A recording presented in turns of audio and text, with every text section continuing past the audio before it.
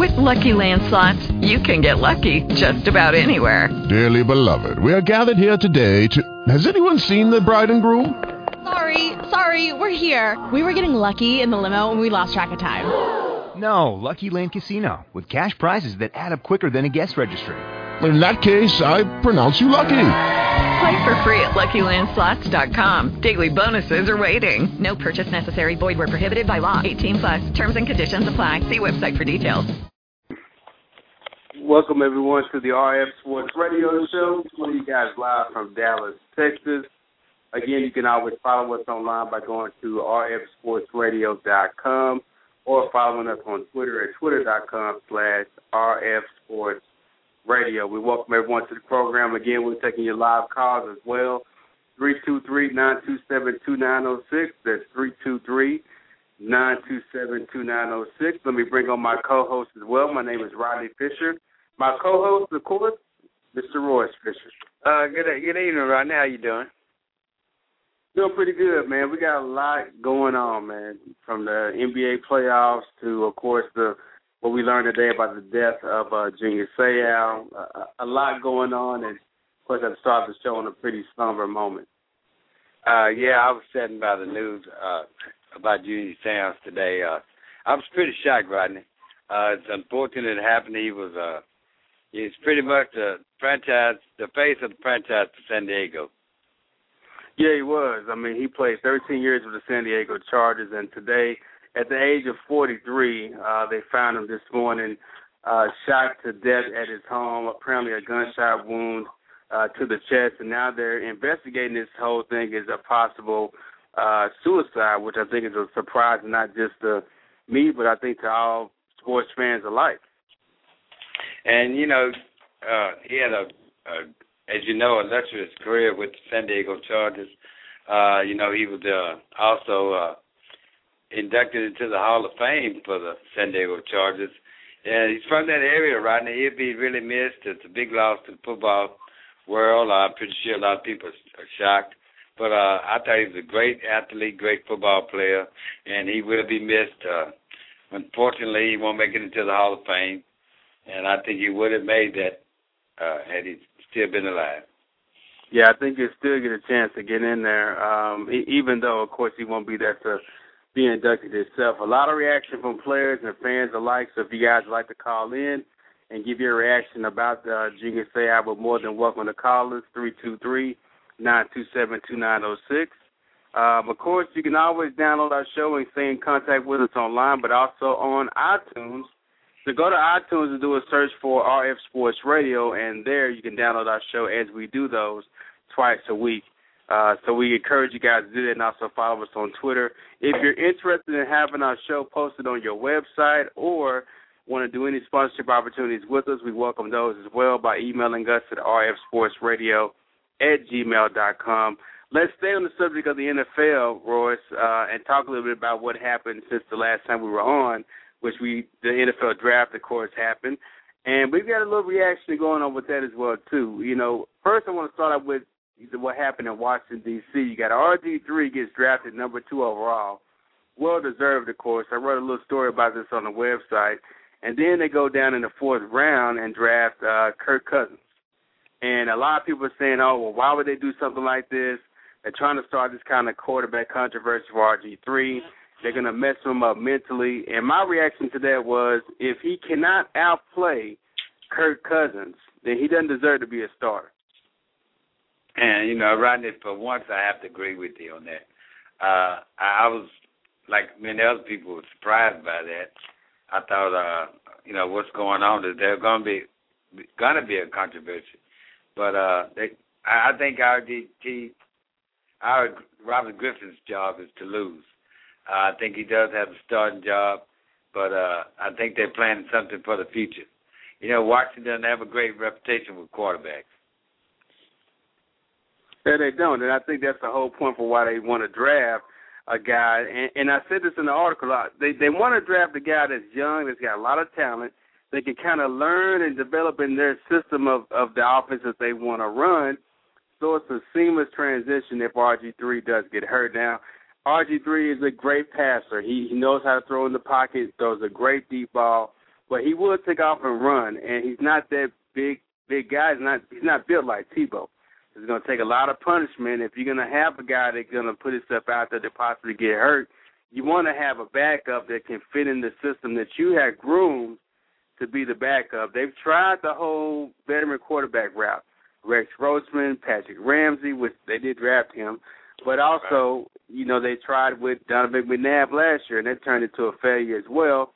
They're trying to kind of follow that mold and that model of, you look at the Green Bay Packers, who drafted Aaron Rodgers while Brett Favre was there and groomed him. Even Aaron Rodgers, when he was a quarterback, they drafted Matt Flynn. And Matt Flynn has gone on to get a big contract from the Seattle Seahawks. And then you look at teams like the Patriots. As much as I don't like the Patriots, but they've done a good job of bringing in young, talented quarterbacks to groom them in the system. You look at Matt Castle taking over for Tom Brady when he went down. They go 11-5, although they missed the playoffs. Castle gets paid the next following year. He goes to Kansas City, and right now they got a backup in Ryan Mallett, who's young and can go in there and run that offense just like Tom Brady can. So I think it's good business by the Washington Redskins to go ahead and bring in another young quarterback with a lot of talent that way they can groom him in that same system. And, Ronnie, we may start seeing a trend in the NFL. Now that you mentioned that, look what happened in Indianapolis. When Peyton Manning went down, they were left with nobody. And I think it's a pretty wise choice on Washington's part. And like I said, I think they're banking on the future. But I think Robert Griffin does have the job. And it's really not a bad choice. They need something on offense. Yeah, they do. They definitely do. Let's go through some of the draft winners and losers as you see it. For my draft winners, I've got two teams. Well, actually three. I've got, I say that two. Let me go back. I've got the Pittsburgh Steelers. I thought they won. They picked up two offensive linemen that are going to come in and start right away. They get David DeCastro, who they thought was going to go in the first 10 picks. They ended up being able to get him in the first round. They come back and get another offensive lineman that's going to help them out tremendously. And in Pittsburgh, he's a kind of blue-collar kind of guys, hard-working kind of guys. And also, as much as I hate to say it, but the Patriots, able to draft back like they did and pick up two defensive players to help that defense and finish out, 31st or 32nd in the league last year. Although they went to the Super Bowl, they get two pass rushers. And I don't know how they're able to pull that off. They get a guy from Alabama. They get another guy that everyone thought was going to go a lot earlier. And some kind of reason, they always seem to want to collect picks. And they decided this year we're going to go after players that we need because we need them right now. We need someone that can help us right away, and they were able to do that. And you're absolutely right. These are two impact players that can come in right away and really help the team. I thought Pittsburgh did a great job, too. New England, of course, did very well. But I'm surprised you didn't mention the Dallas Cowboys, one of your favorite teams. I thought they did very well in the draft. They addressed a lot of needs that they had in defense, and I thought they did a typical Jerry Jones.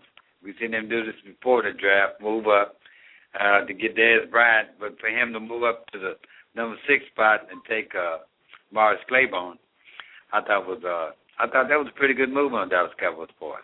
I thought that was a great move. After round one, I was cool. We already know that the Cowboys don't draft very well, and that's the only reason why I can't give them a all the way around A grade. I give them a B+. I mean, they go up, they get Morris Claiborne. I get that, but they gave up a second-round pick. And, the Cowboys have a lot of holes. They have to fill those holes. And I did some research and look back, and over the last 18 years, they don't have not one player they drafted from the 3rd to the 7th round that's ever been a starter for them, ever. In the last 18 years, they've had 91 picks in the last 18 years, and no one they've drafted under Jerry Jones has been a starter that was drafted in the 3rd to the 7th round. And again, this year, I think they didn't draft anyone that could come in and help them. And, Rodney, you can look at any team. When you get up to the 5th, 6th, 7th round, you're taking a chance anyway because everybody's looking for the next Aaron Rodgers or Tom Brady, that was he maybe went in the 4th, 5th round. And, typically be a starter or even a star. But I thought they did pretty good because, they didn't pick in the second round. They did get to pick in the third, and they had 2 picks in the fourth round. I thought that, they took a defensive end in the third round, Tyrone Crawford from Boise State. In the fourth round, they went and took an offensive linebacker and a safety. And I thought that was pretty good. Linebacker. Right. And they took a safety. And this guy is real physical tackle, man. He feels, flies to the ball. He's a good, has good reactions. Talking about Matt Johnson. I thought that was a pretty good pick. But, like I say, when you get in the 4th, 5th, and 6th, 7th, you're really taking a risk and taking a chance on a player anyway. Most of those guys, not typically starters, but, they don't pan out to be much. Well, and that's the thing, if you look at the teams that have consistently been good, teams that consistently make the playoffs, always in the running. I'm talking about franchises like the Philadelphia Eagles, the New England Patriots, the Pittsburgh Steelers, the Indianapolis Colts before Peyton Manning got hurt. All these guys do a good job of finding that hidden talent in that 3rd to the 7th round. I mean, if you look at their team, they're comprised of people that they hit on. I mean, and I think the problem that Jerry Jones has always had, although I love him, the problem I think he's always had is they don't draft a certain type of player. Right. When you think about the New York Giants, who won 2 Super Bowls in the last 4 years, they draft defensive linemen. They go after the top defensive line because that's their scheme. We're going to rush the passer. We're not looking for the Maurice Claibornes and the flashy guys. We're going to draft the most defensive linemen we can because we're going to hit on some of them. Think about Pittsburgh. You have guys that have a certain type of character in them. They're blue-collar guys. They draft them. So it's kind of like, the Cowboys don't have, okay, I want this type of player because we're this type of football team.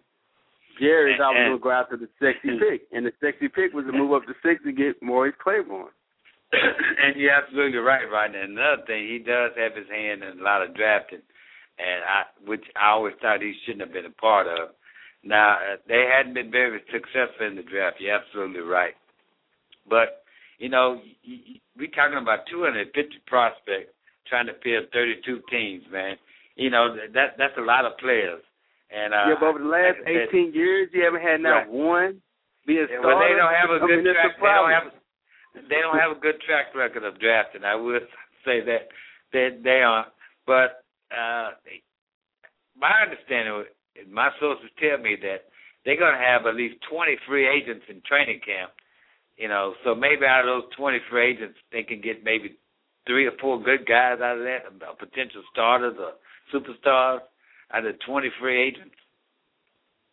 I would hope so. I mean, I'm hoping they do. Don't get me that's wrong. why I say that's why I give them a high grade, because they did address some of the needs in the draft. They did pick up some people in free agency, and this is not like me to speak good on the Cowboys, but 20 free agents showing up at training camp. They're trying. I guess that's all you can say is they're trying. Right. So this effort this year, I see a little bit of improvement in this effort. And they got the best, that was available at the time. They didn't have high draft picks, but I thought they did a good job for drafting what was available. My losers in the draft, I got two particular teams I think really lost in the draft. Really, I didn't understand what they were doing, and that had to be the Seattle Seahawks. They give Matt Flynn a huge deal to come in and play quarterback, and then they end up drafting a guy from West Virginia. I can't think of the guy's name, but he's a one-down player. He only plays on pass rushing downs. Undersized guy. All he can do is rush the passer on 3rd down. Then they take their next pick, and they pick Russell Wilson from Wisconsin. The quarterback from Wisconsin. The guy's 5'10", me and him the same height, and he's not going to play quarterback. No one thinks he can play quarterback in the NFL if they've got Matt Flynn, Russell Wilson, and Tavares Jackson on that team for quarterbacks. Pete Carroll always wants these He wants these college-type guys. I don't understand it. He thinks he's at USC again, I guess. Well, you know what? I'm going to give Pete Carroll the benefit of the doubt because last year they put together, they made the playoffs. And nobody. Not last year, that was the year before last. Year before last. Year before last, playoffs. But they had a chance to make. They had a chance to make the playoffs this year. They were in contention, and I thought he put together. Not saying much in that division. So okay, but I'm saying a group of no names, and I saw They had a lot of good talent on that team, and I'm gonna give him a couple of years through the draft to build a team he wants, and he inherited a team. Anyway, but I'm going to give him the benefit of the doubt. I'm not going to even give him a grade this year. I'm going to wait and grade him next year. Yeah, if you say so. I mean, I just didn't feel like that. You have to give the guy the benefit of the doubt. You know what? This is. I think this is going to be it for him. He keeps drafting these college-type guys that don't really translate to the NFL, but he may hit on something that we don't know. I also think a big loser in the draft had to be the Cincinnati Bengals, who for some reason took two players in the draft, both tested positive for marijuana at the combine. And you think about it is, you're going to the combine, they're going to test you. They're going to test you when you get there, and yet they take two guys that tested positive at the combine. Well, right now I don't have an answer for that one. I will say that. It's amazing. It's amazing. Are you surprised? Cincinnati, seeing what they've been through the last couple of years, I really don't know what's going on in Cincinnati. I thought, they don't surprise me at all because I think that franchise is disarray. I think Marvin Lewis is on his way out after this year, and they're a strange team. I can't put my finger on them. It's the weirdest thing I've ever heard. Yeah, that's strange thing. Yeah, that's strange. They are strange. They take everybody in the field doesn't want. They took Tank Johnson. They took Pac-Man. They take the weirdest players and they're doing it again, drafting two players, and of course they made the playoffs last year. And that's what's so weird about it, because when you expect them to win, and even when they had a great team, they couldn't do anything with it. The thing with Carson Palmer last year, and Marvin Lewis still there. Every year his job is threatened. They're talking about he won't be there next year. And it's such a weird franchise that I don't think they know what's going on. No, I don't think so either. And it brings me to my next point, Royce. When you're drafting in the draft, okay, you always hear, this guy's going to fall in the draft because of off-the-field issues. This guy's got a character issue, but he's super talented. Look at Janoris Jenkins, who the Rams took a chance on. This guy should have been the number one cornerback in the league, but gets kicked off the team in Florida, has to go to North Alabama. They say he's got all the talent, way more talent than a lot of the players in the draft, but has his fall down in the draft because of his off-the-field issues. When you're drafting players, how important is the character stuff? I mean, do you want to go straight for the talent, or should you really take this stuff into consideration? Well, talent doesn't always turn into common sense. Just because a guy's talented doesn't mean that he's the smartest guy. He may just be a good athlete. We have to remember that these are college kids, Rodney. You went to college. It's a wild time in your life, and I know these guys make mistakes. And they're young guys. You got to remember, between 18 and 21, just think about the things you've done as an 18 or 21-year-old. And this time of college, it's can they make the transition to the NFL, and can they leave that stuff behind once they enter into the NFL? That's the big question. But, you really can't be too hard on a youngster. We talk, like I said, college kids, and they do make mistakes. And I think you hit the nail on the head.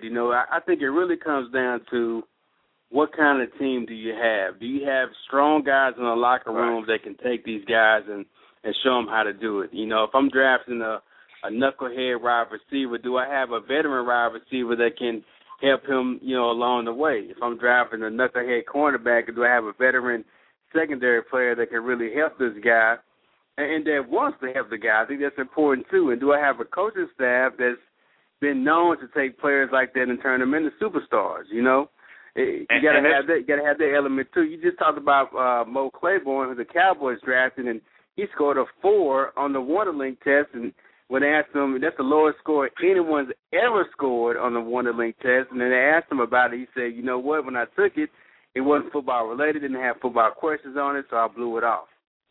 And a lot of people look at that and say, well, you know what? That's a character flaw. Well, Rodney, we know football guys aren't always the smartest guys. They're not the most studious guys. Every once in a while you find one that's pretty studious, but they're not. And, most of their life they've been pushed through because they are athletes. And they stayed on and maintained, took some of the minor courses just to pass, just keep up a grade point average. But, the NFL, I will say this, they do have things in place for these guys that are trouble. They have programs that teach them how to do finances, how to act out in public, how to carry themselves as an NFL player. And I think that's what the good thing is about the NFL. They do have those programs in place. But ultimately, it's up to the guy to grow up. College is over with. You're in the working force of the world. You're a pro athlete, and you should act like one and carry yourself like one. And you're right. Some of the older players need to mentor these guys because we've seen a lot of players get in trouble. And I could talk about Dez Bryant. He had a lot of off-the-field problems with the Cowboys. And is he going to turn himself around? Yeah, that's like a I good said, point. Right. And, like I said, the NFL has these things in place, but ultimately it's up to the player to make that adjustment. Like I said, what they did in college, I don't penalize them for that. But some people just aren't going to change, no matter what. We've seen that in the NFL, too. And, of course, the other news in the NFL, of course, a big story is the Saints.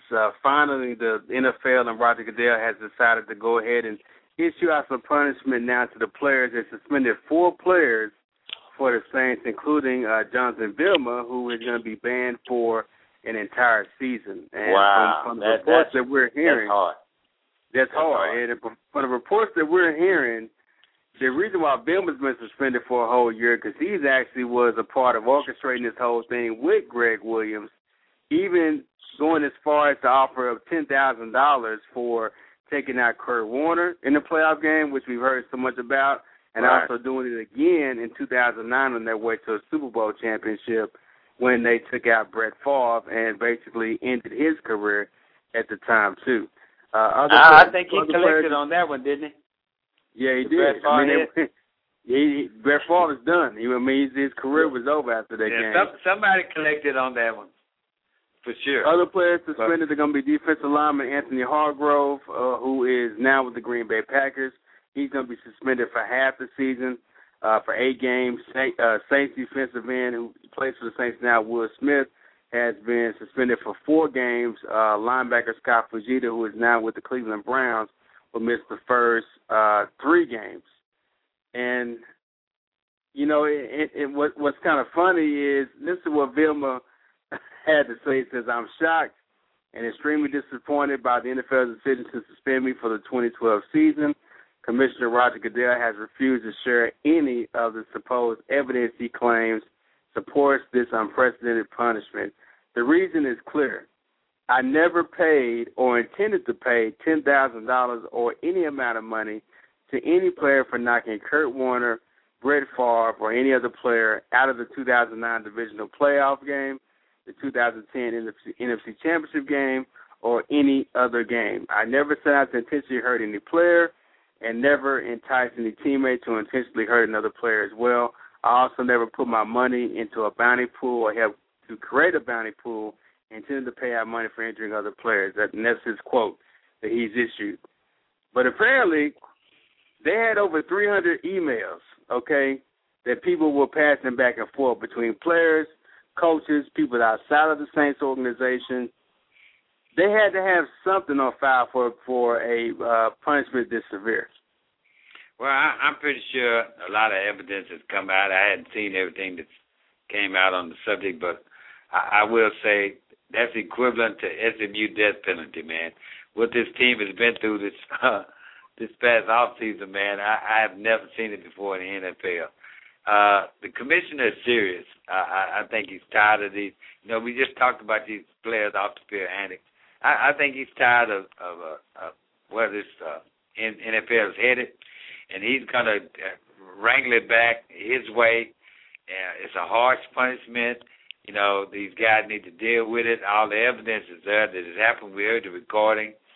But we never know the truth until somebody really stands up and tells the truth. But I think the guys, if you give to take your punishment like a man, how worse can it be for the Saints? And, you know, it's unfortunate, but that's the rules. You know, they broke the rules. It's just like gambling. It's just like gambling on your team. You know, right. To me, it's equivalent to gambling. And it's funny that you say. It's funny that you ask what else could get worse for the Saints, because me and you have talked about this since this first came out. And just last week we were talking about the Saints GM Mickey Loomis having some kind of listening device in his booth where he could listen to the opposing players. They came out last week. This week you have the suspension of the actual players. And then also today we found out that this deal that Drew Brees and Tom Benson are supposed to be close to signing and Mickey Loomis is close to signing is so far apart that they don't know if it's going to get done in time to start the season. And you know what? I cautioned you. I said it when it first came out. You know what? You watch what happens with Drew Brees. He is really thinking very long and hard about how committed he is to the Saints organization. Because if you think about it, if they were doing this, Drew Brees is a quarterback. These boundaries were placed on other quarterbacks, his fellow colleagues. And don't you think that these other players in the league that play for these Viking teams and Arizona Cardinal teams and even last year they had a bounty out on Cam Newton, do you think these guys are not going to be gunning for Drew Brees when he gets in that backfield? I mean, he's a quarterback too. But, you know, Rodney, you're probably right. And I think Drew Brees is starting to have second thoughts about the Saints. You know, you don't have a head coach. You have coaches suspended. You have players suspended. The team's been fined. The team's been disgraced, center of attention. You know, of course, I would have second thoughts, too. Drew Brees could pretty much write his own ticket and go play anywhere because I'm pretty sure there are tons of teams that would take him in a minute. But I think he's having second thoughts. I never thought it would happen. I didn't know this widespread, this big, and we still don't know if this is the end of it. So I would have reservations about signing a contract with him, too, because this really, like I said, is the death penalty almost for this franchise. It is. And if Drew Brees doesn't sign there, it will be the death penalty for that franchise. Yeah, and you're absolutely right, man. I do believe that. I never thought in a million years, and I did question you on that, I will admit. I thought you were just a Saints hater. But there may be some truth to what you said. It may be. It may very well be. Let's jump to the NBA. Again, you can follow us online by going to rfsportsradio.com or following us on Twitter at twitter.com/rfsportsradio. Also, download us on iTunes by searching for RF Sports Radio. Again, if you want to get in contact with the show, send us an email, rfsportsradio@gmail.com. Let's talk about the NBA playoffs. First of all, me and you had a chance to experience Loud City for ourselves when we went to Oklahoma on last Saturday for Game 1 of the Mavericks-Thunder series. And I'm so glad we had a chance to go because that was an epic game and what I think is going to be a very epic battle between two Western Conference teams. So that series now is 2-0. Me and you are both close to the Mavericks. We followed them all season. We traveled with them as well. My only question for you before we start this discussion about the Mavericks and the Thunder, sir, is this series over? Does Dallas even have a chance to get back in it? Well, it's not over till it's over right now. I will say that. The Dallas Mavericks must win Thursday night. It's a much harder hole to climb out of, down 3-0. There's one statistic that caught my attention. that usually the team that loses the first game loses the series 78% of the time. That's not a good sign for the Mavericks. But, of course, now, having said that, I've seen this team come back from an 0-2 deficit before and win the series. I wouldn't count them out just yet because both of these games were awfully close. Could have went either way. The Mavericks could have easily been up 2-0 on the Oklahoma City Thunder. These teams are very much alike, very similar. It's going to be a dogfight. I hope the Mavericks have the heart of the champion and win Thursday night and come back and win this game and really make a series out of it. But what I've seen so far is they've just been one step behind the Oklahoma City Thunder. You know what, though? I think they played well enough to win at times, and I think game 1 and game 2, although they were both close. Well, they should have won game 2. Yeah, they were up 7. Both games are totally different to me, though. Game 1, they were up by 7, like you said, but about 3 minutes left to go. That was the game that should have won. Jason Terry had a good game. Jason Kidd was playing like he was 21 again. Right. They were getting some production from Mahimi. They were able to kind of get everything going. They had the lead before Durant hits that lucky shot, the luckiest shot I've ever seen. And I'm glad I had a chance to witness, but the luckiest bounce for a guy that couldn't even see the rim. But that was the game I thought they really played their best and could have won. Game 2 was a totally different game to me because the only person I saw playing like they wanted to win was Dirk. He was the only one I thought played like he wanted to win. Jason Terry wasn't giving us anything. Vince Carter kept shooting the ball, and why he kept shooting the ball, I have no idea. Jason Terry was missing shots that he normally hits, didn't look like he was in the game, committing fouls like that foul he committed against Kevin Durant with 2.6 left on the shot clock. It was the errors like that that really made me upset. And Dirk was out there fighting by himself. He's pushing Kendrick Perkins, he's pushing Serge Ibaka, and now one of those players, and I'm going to call them all out, now one of them stepped up and got in anybody's face or put Durant on the ground, put Westbrook on the ground. No one decided to do anything but Dirk in a physical fashion. And right now I have to agree with you. Having said that, at the beginning of this series, I did state that the Cowboys would go as far as Dirk Nowitzki is willing to carry them on his back. The Mavericks, right? Right. And you mean the Mavericks, not the Cowboys. Oh, I'm sorry. Well, we talk Cowboys and Mavericks, but you understand what I mean.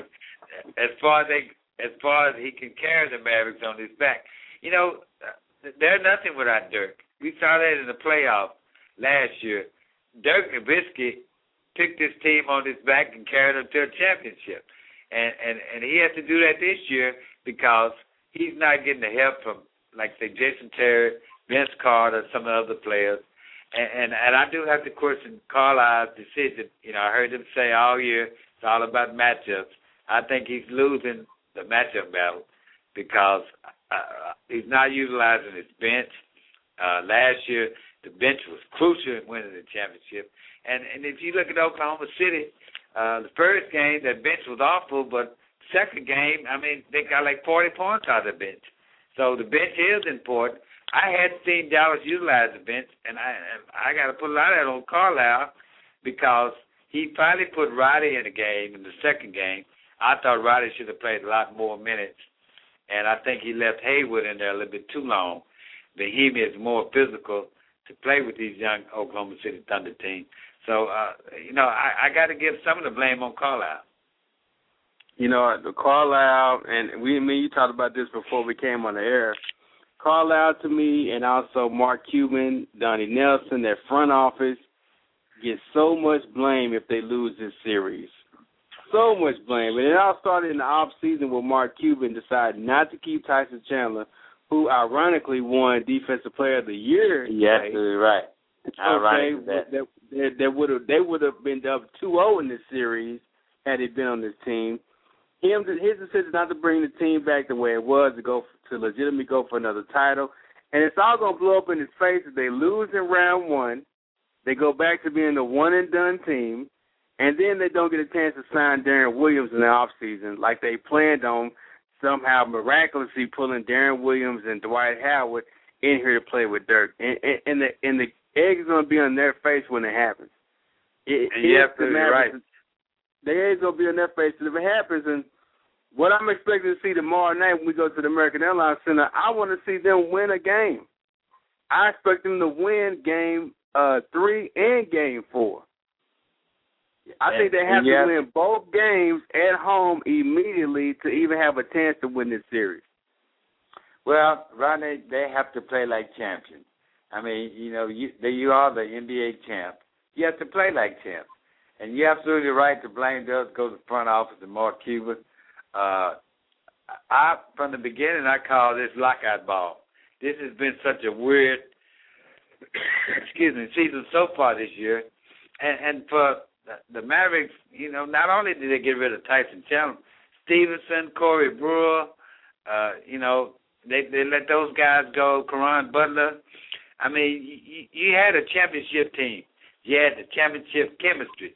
You had the players in place to go win multiple championships. And you get out of the way. I had seen that since they let Michael Jordan go with the Bulls.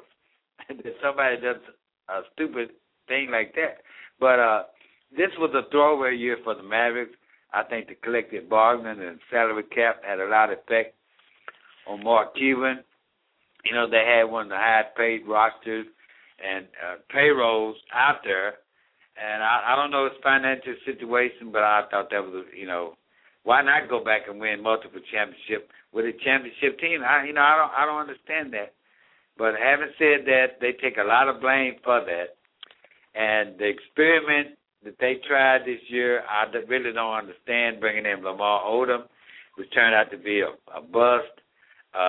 Vince Carter, which nobody really wants around the league. He's been bounced around. And the only thing I saw good coming out of this year was picking up Delonte West. He does pick up some of the slack for Jason Kidd. But I thought Riley was going to be the guy. I hadn't seen that this year.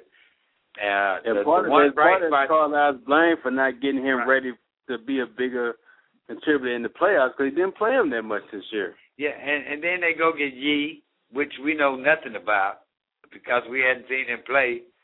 And the only bright spot I see out of this year is Brandon Wright. So what happens Game 3 and Game 4? Well, I tell you what, if the Mavericks don't win Thursday night, you can count them out. And you shouldn't be surprised because it's not the first time they went out in the first round. But I don't think this team has it.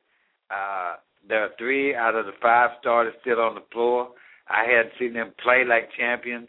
And that's what I want them to see Thursday night. I want them to see the champions Dallas Mavericks on the floor.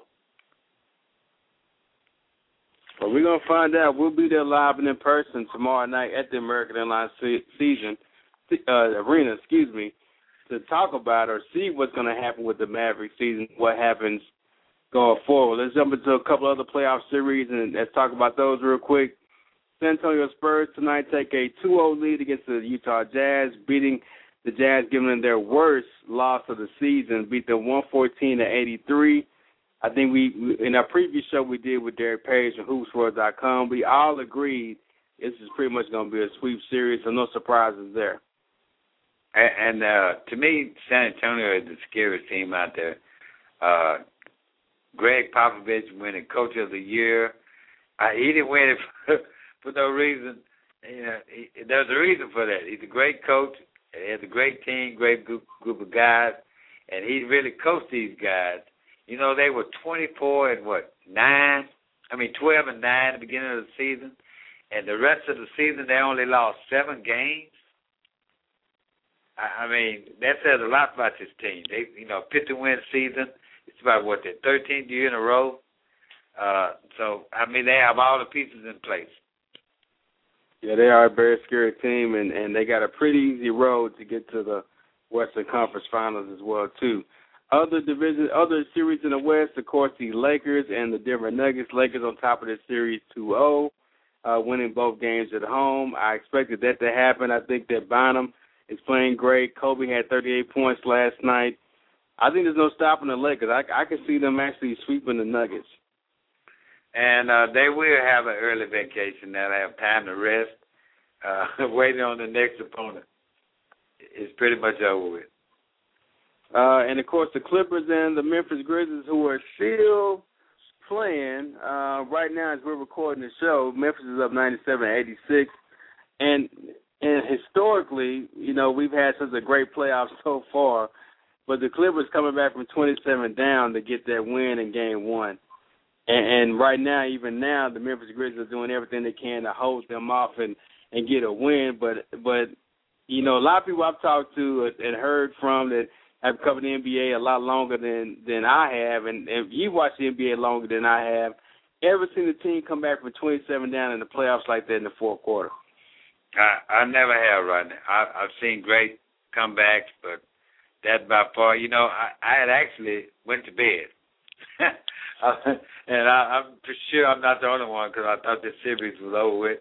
And it was up to the next day that you told me that they won. I had to go back and see the highlights. Couldn't believe it. Fantastic play. I think Memphis just kind of gave up second half or thought they had won a game. They quit playing. But, I think this series is going to go 7 games. I don't think Memphis is going to lay down and just let the Clippers run all over. So this, by far, would be one of the closest series. Yeah, I think so. I think it will be a close series. So we may have an update on that game before we get off the air. And the Eastern Conference, how wild has the Eastern Conference been up until this point? I mean, you got the Bulls who lose Derrick Rose for the rest of the year on the torn ACL.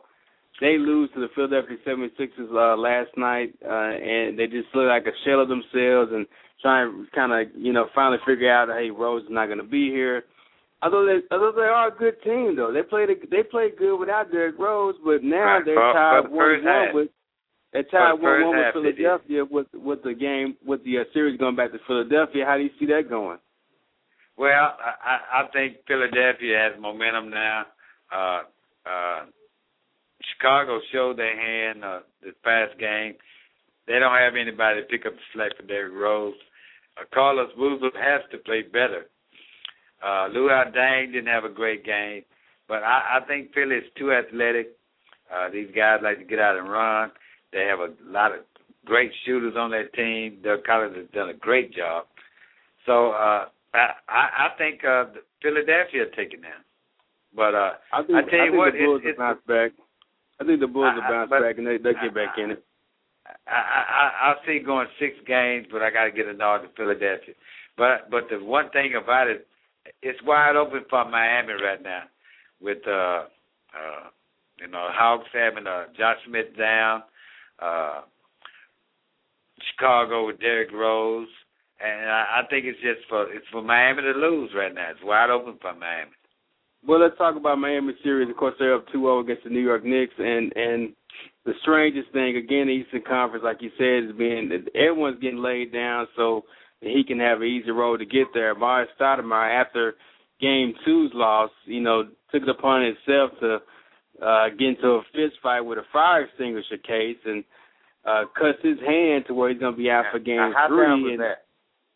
That's got to be one of the dumbest moves in sports history ever. It goes back to what we say, Rodney. History ever. I think the silver lining to that is, I think the silver lining to that is, I think they have over this season played better with Amari Stoudemire out of the lineup. Right. And I think they come back and they win Game 3. I don't think they win the series, but that atmosphere at the Garden and Carmelo on the stage, and you know how he is and what he did in Game 2, he basically tried to win it by himself.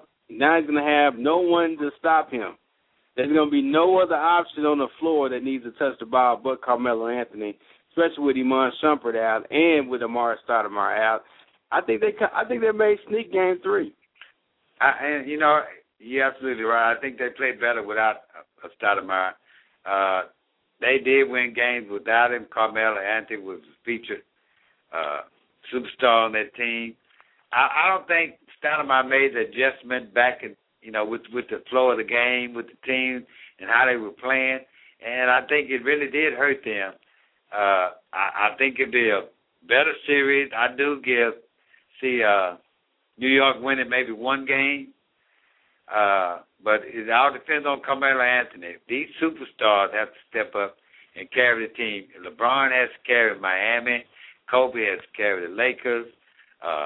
Kevin Durant has to carry Oklahoma City. And Derrick Rose is not there in Chicago. But somebody, who's there to carry the team? So I think it's wide open for Miami.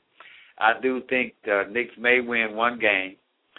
But it depends on Carmelo Anthony. Let's jump to the other two series before we go. Indiana leads their series 2-1 after beating the Orlando Magic tonight, 97-74. Of course, this is the worst loss that the Magic have ever had on their home floor tonight, getting beat like they did. They were able to sneak away with their game one. I think game one was kind of like the Pacers kind of, okay, we're in the playoffs now. We right. got a good team now. They kind of got shell-shocked with. They're going to beat Orlando handily in this series pretty quick. Yeah, I definitely think it was an eye-opener. I did think they took Orlando for granted, but they were shocked that they got beat, and I'm pretty sure you were too. A lot of other people, we thought that they had the easiest road. But it was a good wake-up call for Indiana because they came back and played a lot better. Yeah, they definitely played a lot better. And, of course, last series in the East, the Atlanta Hawks and the Boston Celtics, a series that's going to be a lot closer than what I thought it would be. I thought this would be, could go either way. Of course, Rajon Rondo was suspended for Game 2, but Paul Pierce comes through in the clutch for 36 points, puts the team on his back, and they win. Celtics with no Ray Allen, but, of course, Rajon Rondo comes back for Game 3. We find out today that Josh Smith has got a sprained tendon in his knee, but it's day-to-day, and I think by saying that day-to-day, he's going to play in the playoffs. I expect him to be there. How effective he is, I don't know. Hawks are going to need Joe Johnson to step up. They're going to need George Teague to step up. They're going to need some guys to kind of come, Jeff Teague to step up. They're going to need some guys to really come in there and play if they're going to have a chance against the Celtics. But I think the Celtics are gaining momentum. They go back to Boston. I think they win Game 3 and may just win Game 4 as well, too. And, we talked about Cincinnati. Atlanta Hawks are the Cincinnati Bengals of the NBA. I can't quite figure this team out. They have a lot of two good superstars on that team, but they can't seem to make it, past the first, second round. You say two good superstars? Ray Allen's not a superstar? Kevin Durant's not a superstar? No, I was talking about Atlanta. They have Josh Smith. They have two superstars on their team, but they can't seem to get over the hump. I think this series is over. Rondo comes back. They go to the Garden, and we know what that place is like, the Garden. It gives it's like the six-man, for Boston. But I think this series is over with. I don't give the Hawks a chance. I don't think Josh Smith will be able to go.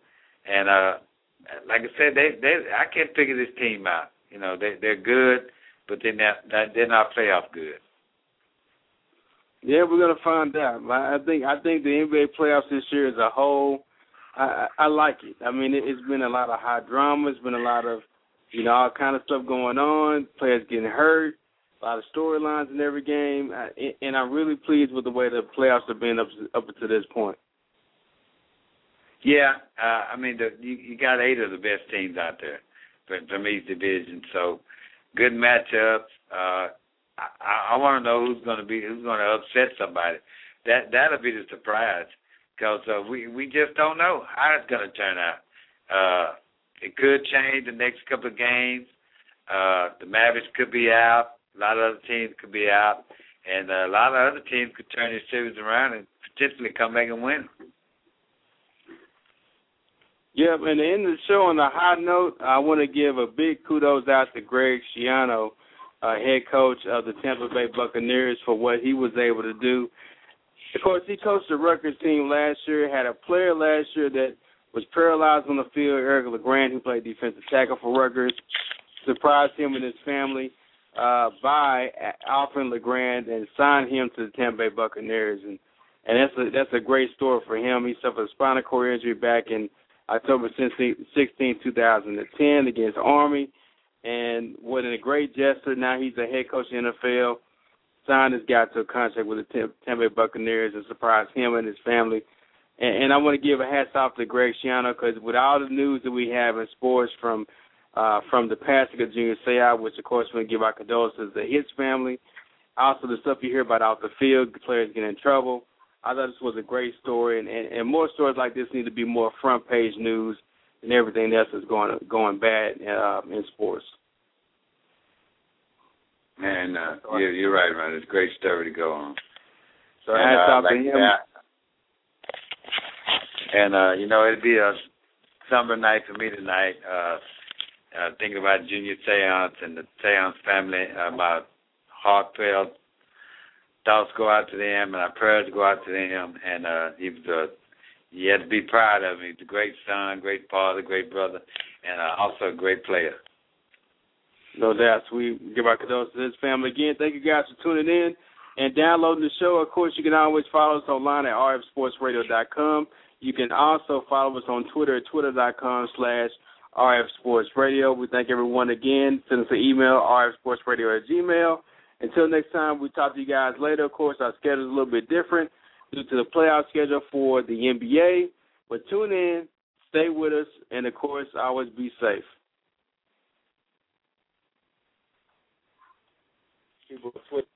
Hey guys, it is Ryan. I'm not sure if you know this about me, but I'm a bit of a fun fanatic when I can. I like to work, but I like fun too. It's a thing. And now the truth is out there. I can tell you about my favorite place to have fun. Chumba Casino. They have hundreds of social casino style games to choose from with new games released each week. You can play for free anytime, anywhere. And each day brings a new chance to collect daily bonuses. So join me in the fun. Sign up now at ChumbaCasino.com. No purchase necessary. VGW Group. Void where prohibited by law. See terms and conditions. 18+.